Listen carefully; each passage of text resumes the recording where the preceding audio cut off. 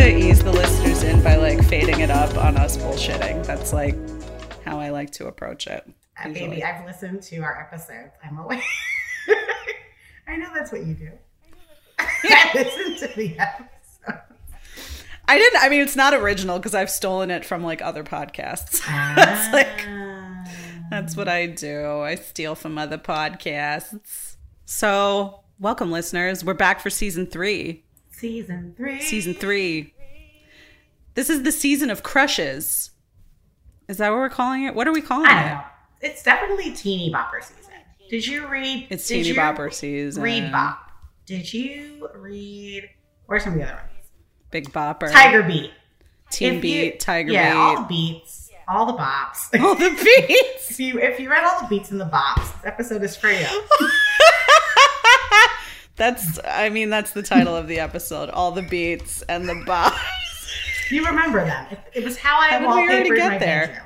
It became the decorations on my walls.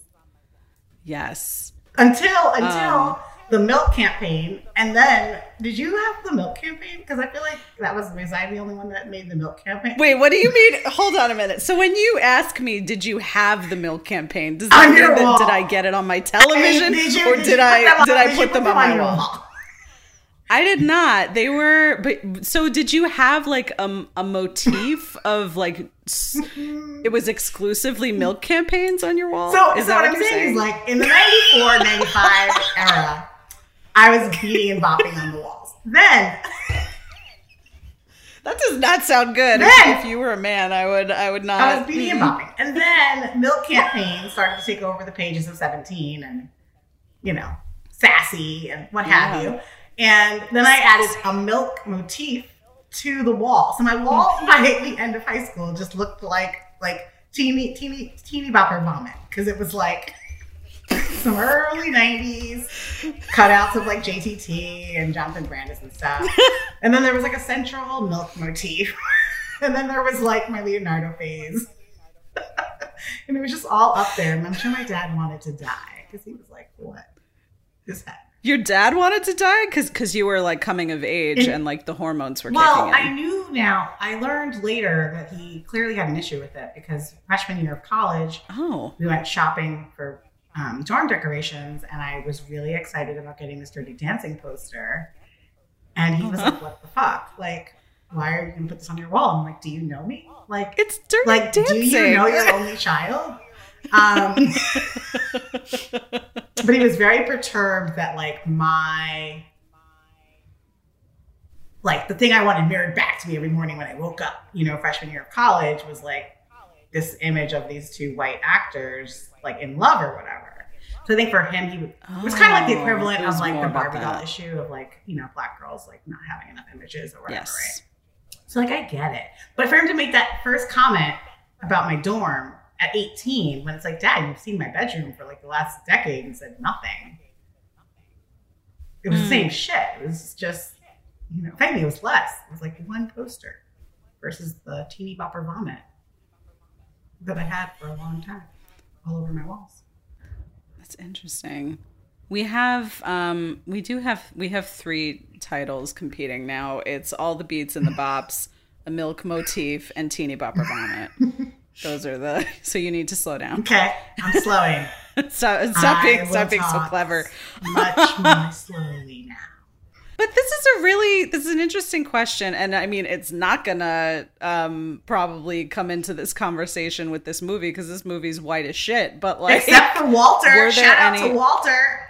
Shout out to Walter. Shout out to Walter, the biggest fucking dork on the planet. Like, love Walter. Can't wait to talk about Walter. Did you have any like preteen crushes of color? What a question. So, yeah. I mean, clearly like the options were limited, like in Bop and Big Bopper. They were just like, every once in a while, we'll give you like what's his face? Brandon Adams? Is that who I was in love with? Who's that? He's from The Sandlot. He played Kenny De Nunez in The Sandlot, and he was the little boy in the movie Moonwalker. Who was God, that kid was hot. And then grew up to be hot. Well, no, and then grew up to be hot. I had a crush on him. I had a crush on him then. Like, He was. So did I, because he was like a peer, so he like grew up with us. He was also like ubiquitous. Like he was like he was a dancer, he was everywhere at that time. Actor. He also was in the black version of Pollyanna with Felicia Rashad. I didn't even know that.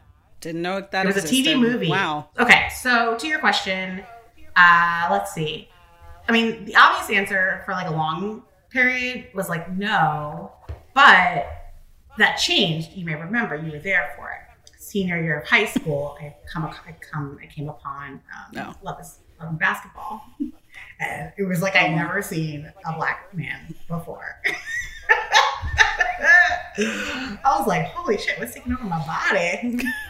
I thought I looked Patrick Swayze. I don't know what this feeling is between my loins. So, I mean, it was different. It was when I discovered Omar Epps, it was different. Yeah. But all of my like innocent like teen crushes were these like, you know, white boys that like gave non-binary vibes. Exactly, like androgyny. Give me some androgyny. Give me a little. Yes. Give me a little. What's his name? Jonathan Jackson saying "I'm in hell" with emphasis on the L. Give me a white boy that was like really pretty and like today would code as like bi or pansexual in some way. And I'm fully. I'm fully. Into it. I mean, early Leo. Early falls Leo. Into that category. He was so pretty. The entire cast, and yes, they are a cast. The entire cast of NSYNC. You know what I mean? The entire cast of NSYNC. Truly. Except for possibly Joey Fatone. No, but Joey got the gay vibes by hanging out with all the rest of them. That's true, and he was like him and Lance were very tight. So. Yeah, exactly. Yeah, they were. I mean, just to make this picture of what I mean, just to be clear, right? You can imagine on the tour bus, Lance is all tortured about his sexuality. He's like laying on the bottom bunk. He's like in his feelings.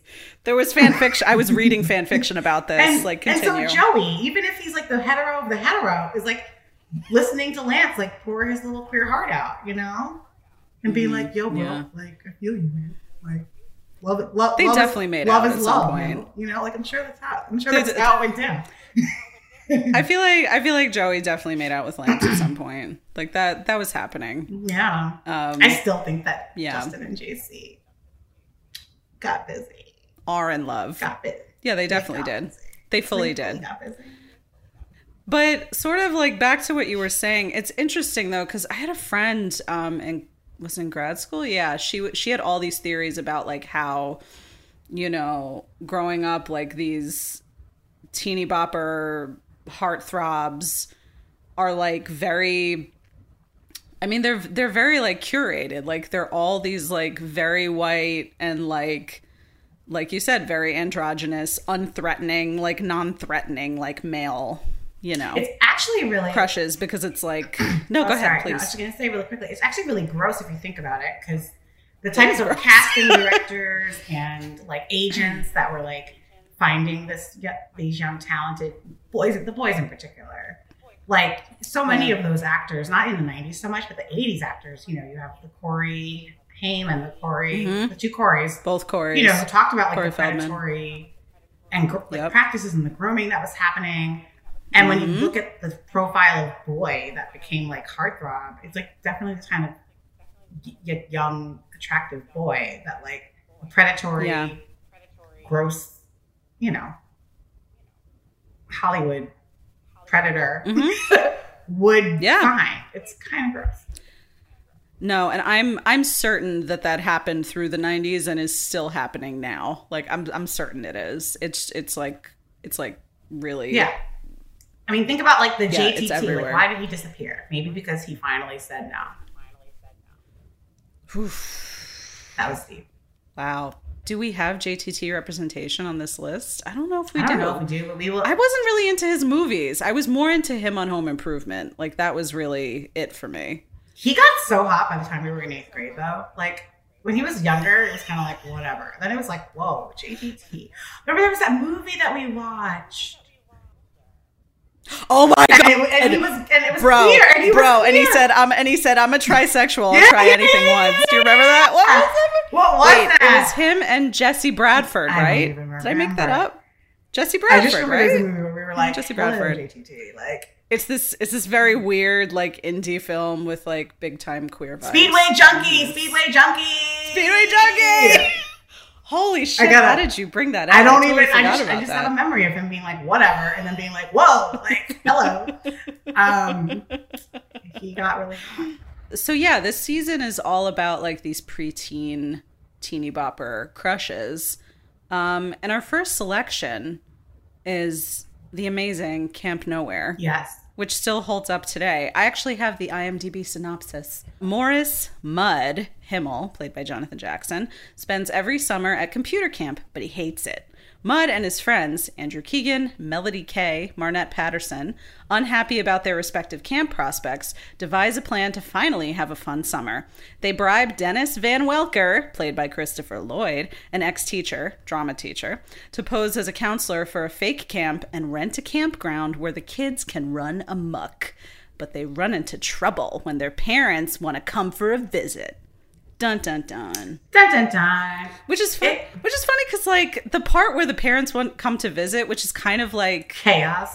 I feel like it's chaos and it's delightful, but like I didn't realize just how late that happens. It's like the last 5 minutes of the movie. It really it's is. Like, oh, here's where the plot comes in. Like, you know, it's really interesting. It's true. They actually were able to enjoy a lot of the summer, just kicking it. Except for Jonathan Jackson, like, burning his arm with a fucking firework. Like, I know. That was crazy. And, I forget her name in Sister Act, but the doctor. Wendy McKenna. Yes, right? But I was going to call her Sister yeah. Mary somebody, but I forgot. This movie, so anybody who loves her in the Sister Act movies, and she's the timid one who has the voice of gold that Whoopi pulls out of her, that coaxes out Literally of her. pulls it out of her. Pulls it out. Sister Mary Robert. Sister Mary Robert. Thank you. I knew it was like a male I would have name. never ever guessed that. It would have never happened. I was gonna say Sister Mary Patrick, but I don't think anybody has that name in that movie. But if you love her in those movies, if you see her in this, you might not even recognize her. Seriously. She's just like va va va voom, like very confident. Like she's just, you know, with her red locks. She's just like, hi, I'm a doctor and I'm hot, you know. Hi, I'm beautiful. Hi. I'm beautiful and I'm going to date Christopher Lloyd. Okay. Shots fired. Wow. Shots definitely fired. Also, shout out to Christopher Lloyd for looking like he's 55 or 60, like for his entire life. I feel like he's looked the same age, like literally forever. It's true. So actually, what happened was oh my God, the years that he was prominent to us, like 80s and 90s, he was in his 50s and 60s. Was he actually? Yes, and now he's like 80. He's 83. God damn. That's Is he going to get a Lifetime Achievement Award happened. or something? I don't. He should get a Lifetime Achievement Award. I think he's done a lot of producing, I don't too. know, but like seeing now that he is in his 80s and then seeing recent pictures, I'm like, oh, he is over 80. Like, oh my God. And he like I don't looks wanna look. over 80. So I feel like when you and I rewatched this a few weeks ago, we were both like really, really into the friendship between the four main kids who are all like very, very different. And we were both kind of like, I really want a prequel to this. I want to know like how they became friends. Same. Right? Because it's like very unusual. It's very unusual, and there's not a whole lot that they tell us about it. They just kind of like drop us into like, okay, these four kids are friends and they're not supposed to be, and they kind of hide it from everybody else at school. I know. Like they're all in different cliques at school. But I love this premise. And I also love that these kids who are being forced into activities and identities that they don't like rebel against their parents. And they say, fuck that. Totally. We're just going to go into the woods and eat marshmallows and be ridiculous. 1,000%. I mean, but to the friendship piece, I mean, the idea that there's like even like a bully victim dynamic, that is basically for show, so that right. Oh, Zach, stop it! I love his acting in that scene. Yeah, and he twists his hair to look like it's been shoved down the toilet bowl. That's friendship. I mean, look at that. It's real. But he was writing. He was doing his work for him. He was, but it was like, but then Zach repaid him by being like, okay, I'll like take care of that other guy who's bothering you. That's or true. Whatever, right? Do you think that they were all friends like in elementary school? Yes. I mean, and actually, they were forced apart. I mean, I don't know that you have dynamics that exactly mirror this, but I feel like you have a lot of that arc too in your like elementary to middle and high school friendships of like seeing people that were like formally all clicked up in different ways, like becoming parts of different cliques in different neighborhoods because they went to different high school. You know, I mean, it's just like a microcosm of that basically is what we get with Camp Nowhere. You know. Yeah, but I feel like, and I feel like it's rare that, you know, there are friendships that like are so true survive and the test of, they survive that. Because you saw the movement, but not necessarily like the glue part of like the group still coming together in their like elementary configuration. I feel like in real life, friendships would just be like torn apart, and then the friends would like secretly pine for each other, but like never become friends again, which is dark, but it's true. So it's nice to see that this is different. It's also funny to see that like Mud, this is like, what is this, 93, 94, 94. So this was still when like being into computers made you a nerd. I know, right? Now it makes you a fucking billionaire. Go, right? Mud. Exactly.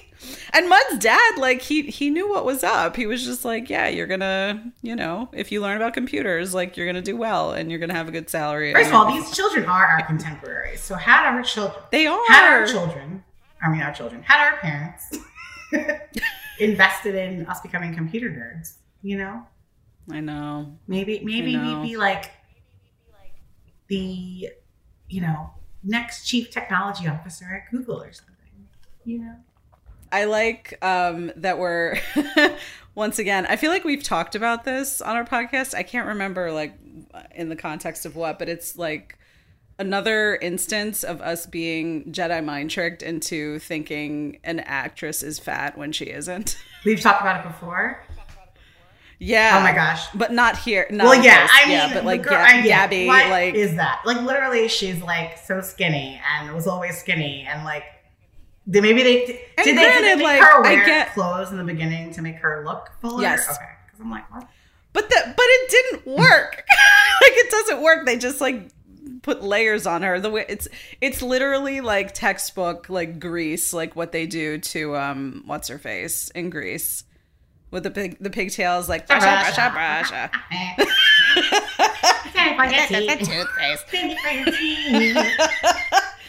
Whoever that one is, like she's supposed to be the fat one. She's also a fucking stick, and they just like put her in sweatshirts. But I do kind of get it in this case because like by the end of the movie, she's supposed to have lost a bunch of weight. So like I guess it makes sense, but they don't even try, bro. And it contributes to our toxic diet culture. It does. Especially because it's like, oh, she got the guy at the end, and it's at the end, after she lost weight. Lost journey. Like, okay.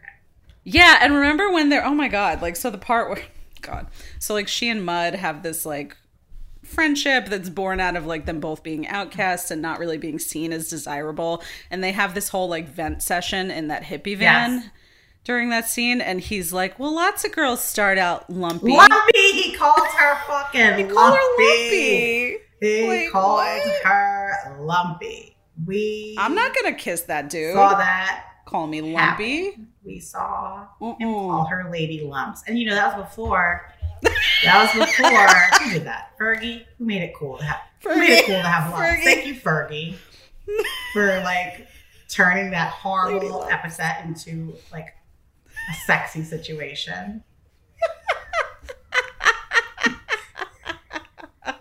We were getting to the point where we were just naming these 4 friends, all who presumably are by middle school firmly entrenched in different cliques, but still maintained their elementary friendships, are, to your point, so brilliant, so slick that they come together and trick their parents into letting them all go to a recreational camp for the summer, as opposed to like these themed, like intense camps that are like meant to like, you know, actualize them in some way. So like there was like career prep, for some weight loss camp, like the arts. This is pre-military, military like for Zach, because his dad is a military type and wants him to like, you know, get on the straight and narrow or whatever. Discipline. And they come across Christopher Lloyd's character at the mall. He's working at the mall. Yes. That cheese guy. The cheese guy. So he's hawking some like cheese products. He's hawking cheese products at the mall. That's another you time. Remember hawking cheese products. You remember those people at the mall.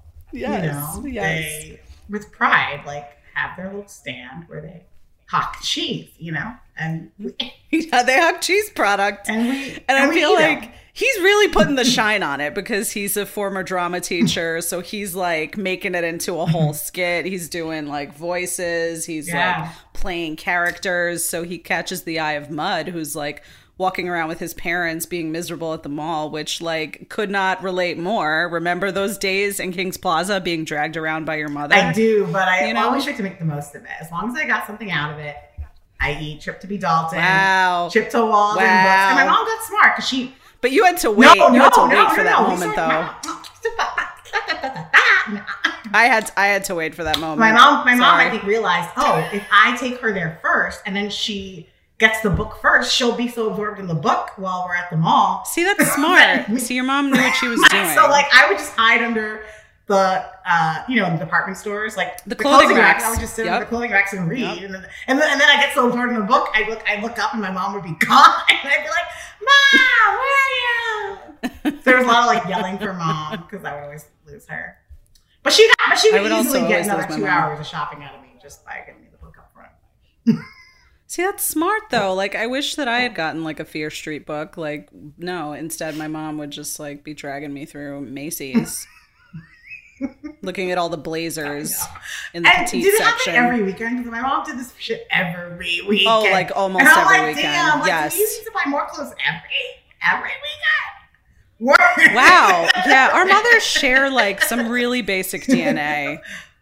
It's really amazing the more we talk about our especially moms. Now that we're adults and we shop at our own respective like cadences, like going shopping right online or in person for anything every week is like ridiculous. But also that's excessive. But also clothing, that's like super but also excessive. Clothing in particular. And so what we can actually say now that we have perspective is that like they were shopaholics. They were. How did we get on to that? Because we were at the cheese. Oh, we at were the at mall with the cheese. Hawking cheese. And Hawking cheese product. You know, what Caitlin just mentioned, he was a former drama teacher at their middle school. But he like came upon some type of scandal. I don't feel like they delve into that much. Oh, well, they say, this is very funny. They say he tried to do Silence of the Lambs as a musical. Which is really funny because they did actually make Silence of the Lambs into a musical off Broadway like several years ago, and my friend Paul played Hannibal Lecter in it, and it was hilarious. It was like a dark comedy, and it was like really over the top and ridiculous. And they had this comedian playing the Jodie Foster role and just doing this like really amazing Jodie Foster impression. I highly recommend. But that's like such a moment in time, like zeitgeist type reference.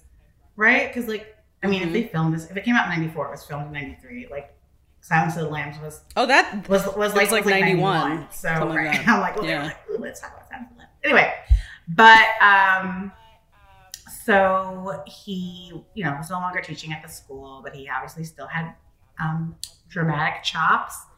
And so they approach him with an offer he could not refuse, which was to con all their parents. I mean, we are now getting into felony territory and kidnapping children. I mean, technically. But they convinced him that, he'd get a good little little stipend or whatever for his troubles. But each of these kids. There's like 4 of them initially. We'll get to what happened in a second on that. But like 4 kids initially, each coughing up like $2,000 for the summer or whatever.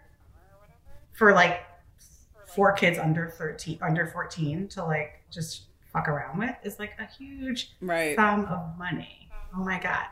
Right. But nobody could keep their mouths shut. So very shortly thereafter, they get Christopher Lloyd locked in. The 4 kids are going. And then a number of kids show up at Mud's. Walter, who'd you tell? Show up at Mud's door. Betty Stoller? Well, they're led by Betty Stoller, who is that bitch. Stoller. Who has food nerd teeth. She is that bitch. She has food nerd teeth from last Christmas. From last Christmas. And she also has big queer energy, aka BQE. She's on the BQE. Yeah. She also shares DNA with Sarah Snook. That's how I feel about it. Wow. A little bit. Right? Okay. Same hair color, like similar. Claire Danes. Really? Yeah. Well, with the Claire Danes, like 90s, My So-Called Life hair. Really?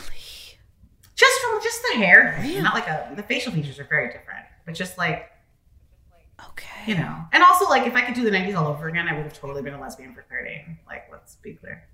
Oh, yeah. So, yeah, big time. Like, I was not, like, I never thought about her in that way, like, the whole time, which is, like, anyway.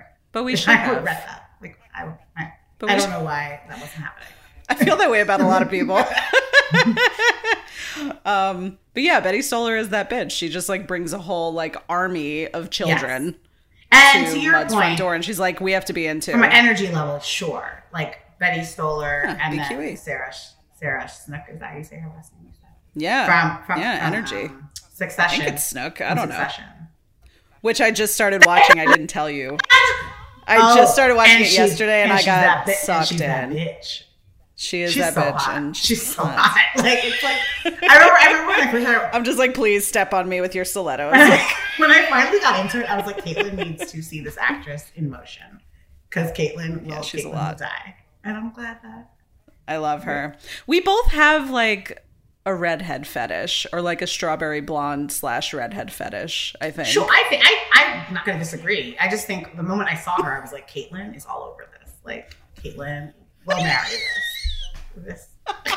I was gonna text you with Sarah Snook is wife. Yeah, you were exactly. She is I freaking wife. know. I know my boo's tight. I know. She's wife.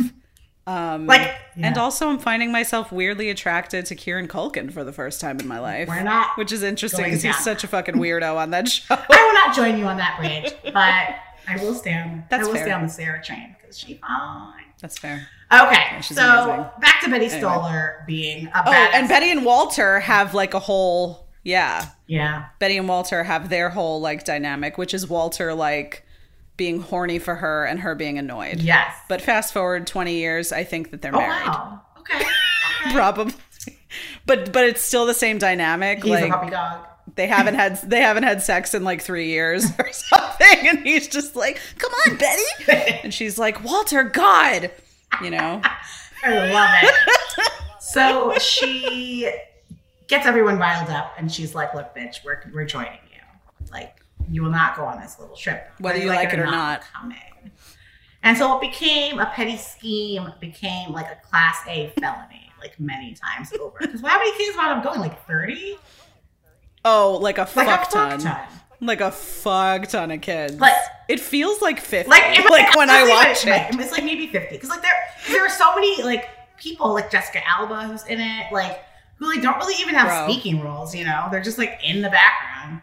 Like there's a lot of kids who have like a line or two in this movie. And so let's just say it was 50. Yeah. 50 kids let's at $2,000 a pop is $100,000 just like being swindled from this suburban Tony community and kids just buying dumbass shit with it, which is actually the first scene we get when they arrive at camp, is them buying a bunch of dumb shit. Well, they all steal the money from Mud because Mud like holds onto the money because he's the responsible one, and then they all corner him after the bonfire in the dark in the woods, and they're like, money, Mud. money, Mud, money, Mud. They put their flashlights up against their faces and they just like start grabbing the money out of his wallet. And then he's like, okay, but guys, this is supposed to last the whole summer. Like, and don't do anything that's going to call attention to us. $100,000 never fit in his wallet. You know what I mean? Like, no, for real. For real. Like, for real. Things that made no sense. Yeah. Or was that supposed to be like cash that the parents gave to the kids for? I'm really unclear on that. Like, did they all pay in cash? Like for the summer? Look, for like the we're tuition? not meant to ask these questions because the plot does not hold up. Holes everywhere. My favorite. So like, since we're talking about like all these in the industry, we call these featured extra roles. Yeah. That like the role that Jessica Alba plays, or you call it an under 5 because they have less than 5 lines. Oh. So Jessica Alba is one of them. The person who I love is an actor by the name of Mookie Arizona. Yeah. He's fucking iconic. He was only in the 2 movies, this movie and House Arrest, which is a Jennifer Love Hewitt vehicle. Oh. I'm sorry to say. But Mookie Arizona, who's in House Arrest, he's fucking iconic. His one line is, we're not going to do anything stupid. I mean, we're not complete morons. Yeah. He reminds me of Logan Cooper, by the way. Aww. He had like essence of Logan Cooper when he was that age. Oh. So shout out to Logan. Shout out to Logan. Other like cast revelations. So Trish's mom. So Trish is the blonde actress. She's like the bombshell of the group. And her mother is played by Kate Mulgrew, a.k.a. Red from Orange is the New Black. Yes, I remember that. I saw that this Captain time. Janeway. She's outstanding. She's so funny in this role. I laugh at everything she says because there's something. I love the part like where they're staging like the parents' weekend or the parents' day or whatever, and they're doing the Annie performance, and she's like on the sides going like. She's like mouthing along like with her daughter like while she's singing. I'm confusing her with whoever says Arnold told me noon. Oh, the actress who played, isn't that the actress who played Laura on General Hospital? Yes. Is that the same person? Jeannie Francis. There you go. Jeannie Francis. Arnold told me noon. She made the most out of that line. She did. She really did because we're still saying it to this day. To this day, Arnold told me noon, even if it makes no sense. Arnold told me noon. We say it all the time. Arnold told me noon. The anxiety in that delivery.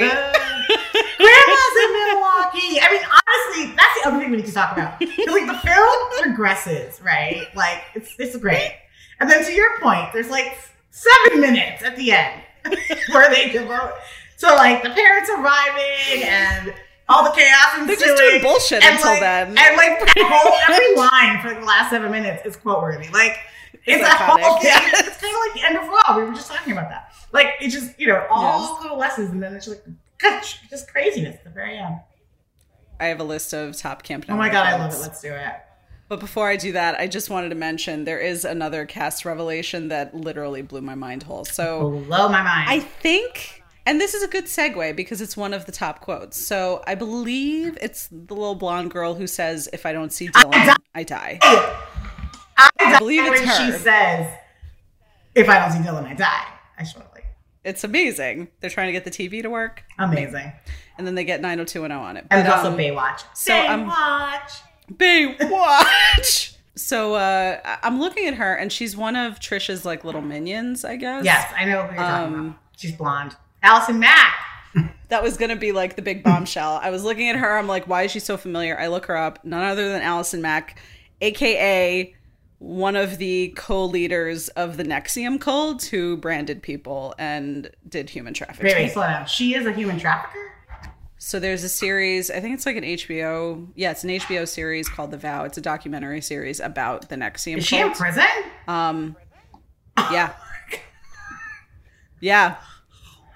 Yeah. So seeing that it was her, I was like, holy fucking shit. And I also wonder, I was like, I feel like at times Camp Nowhere kind of has like quasi-culty vibes, and I feel like I wonder if this was like the seed that was planted. I just like need you to rewind a little bit.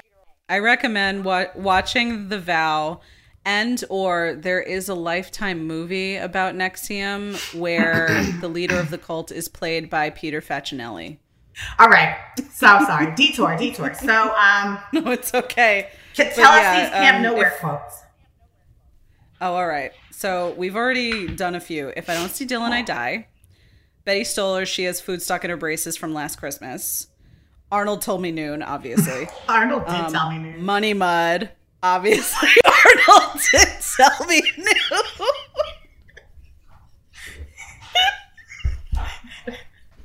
I don't know why that's so funny. In Tijuana, you can drive when you're 14. That's the way you have to say it. The way he says it. The way he says it. Oh my god! In Tijuana, please do it.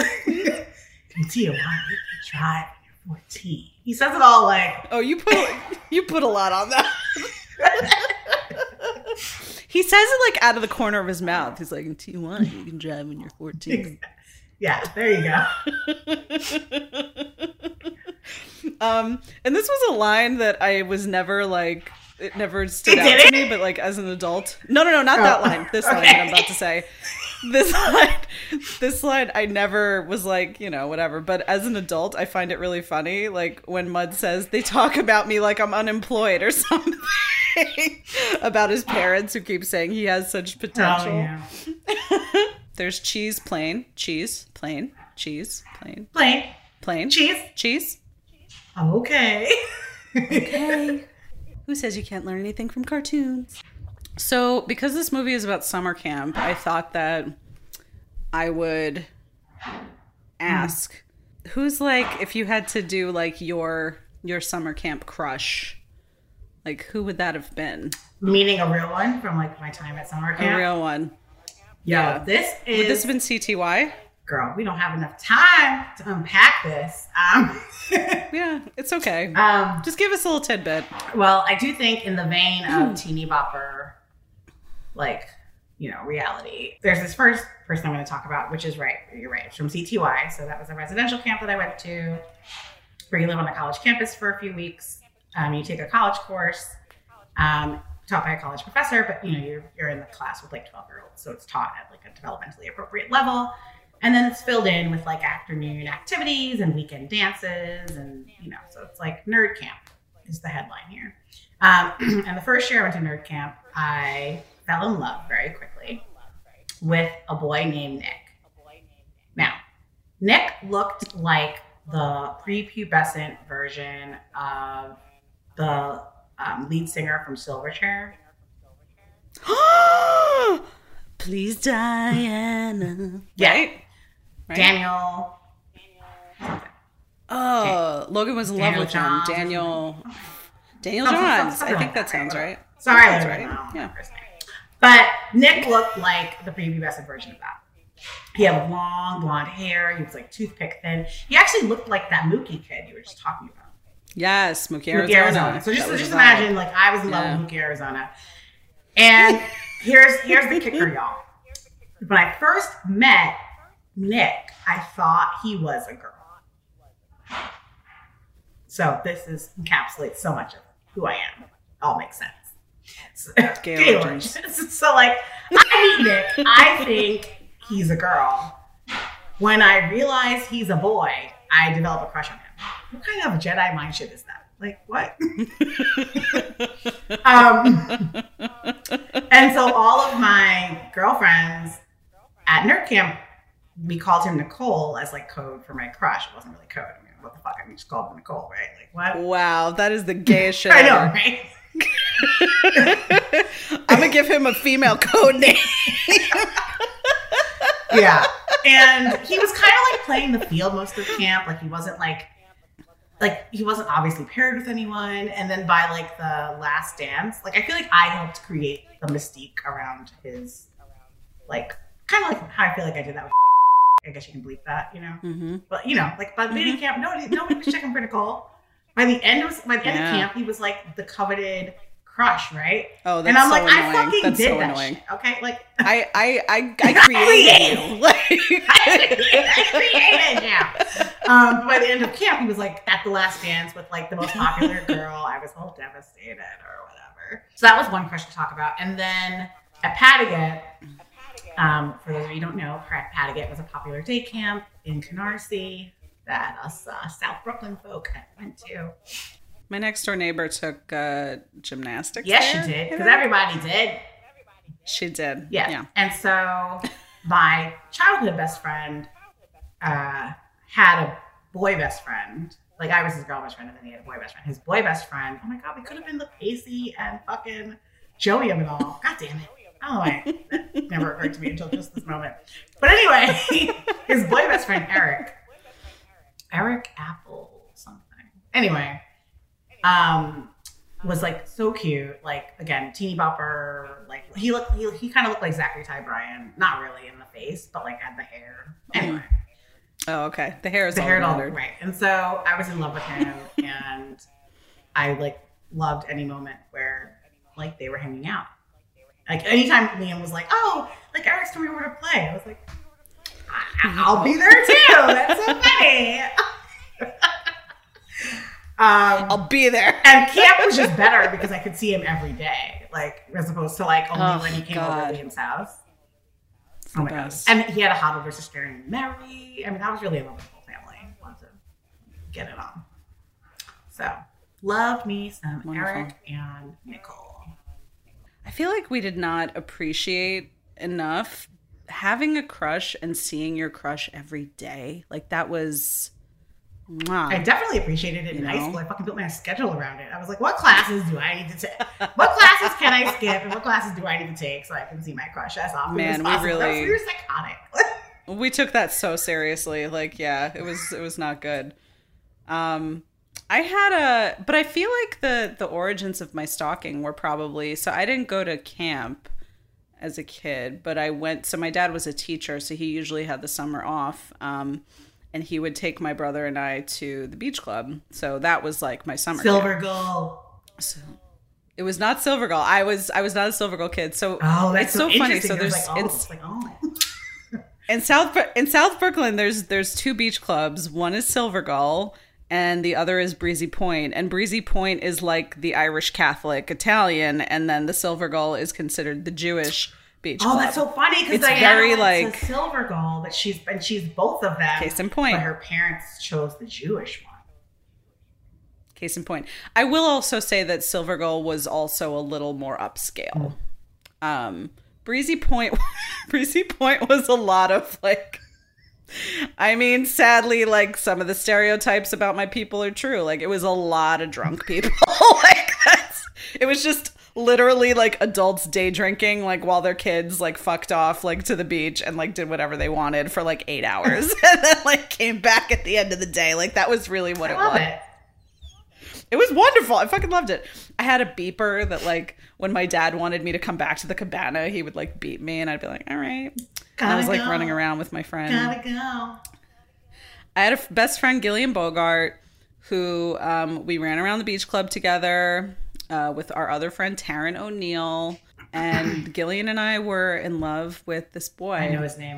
And I want to say his real name because his real name is so iconic. But I have to. Are you just want to believe it? No, but I want people to know like how iconic his name was because that enhances the crush. We can say it without saying it. What do you mean? Well, for the first name, we can talk about the iconic 90s brand that starts with the same name. Oh, and then for Hilfiger? So, blank Hilfiger, first name. The coldest season. The coldest season.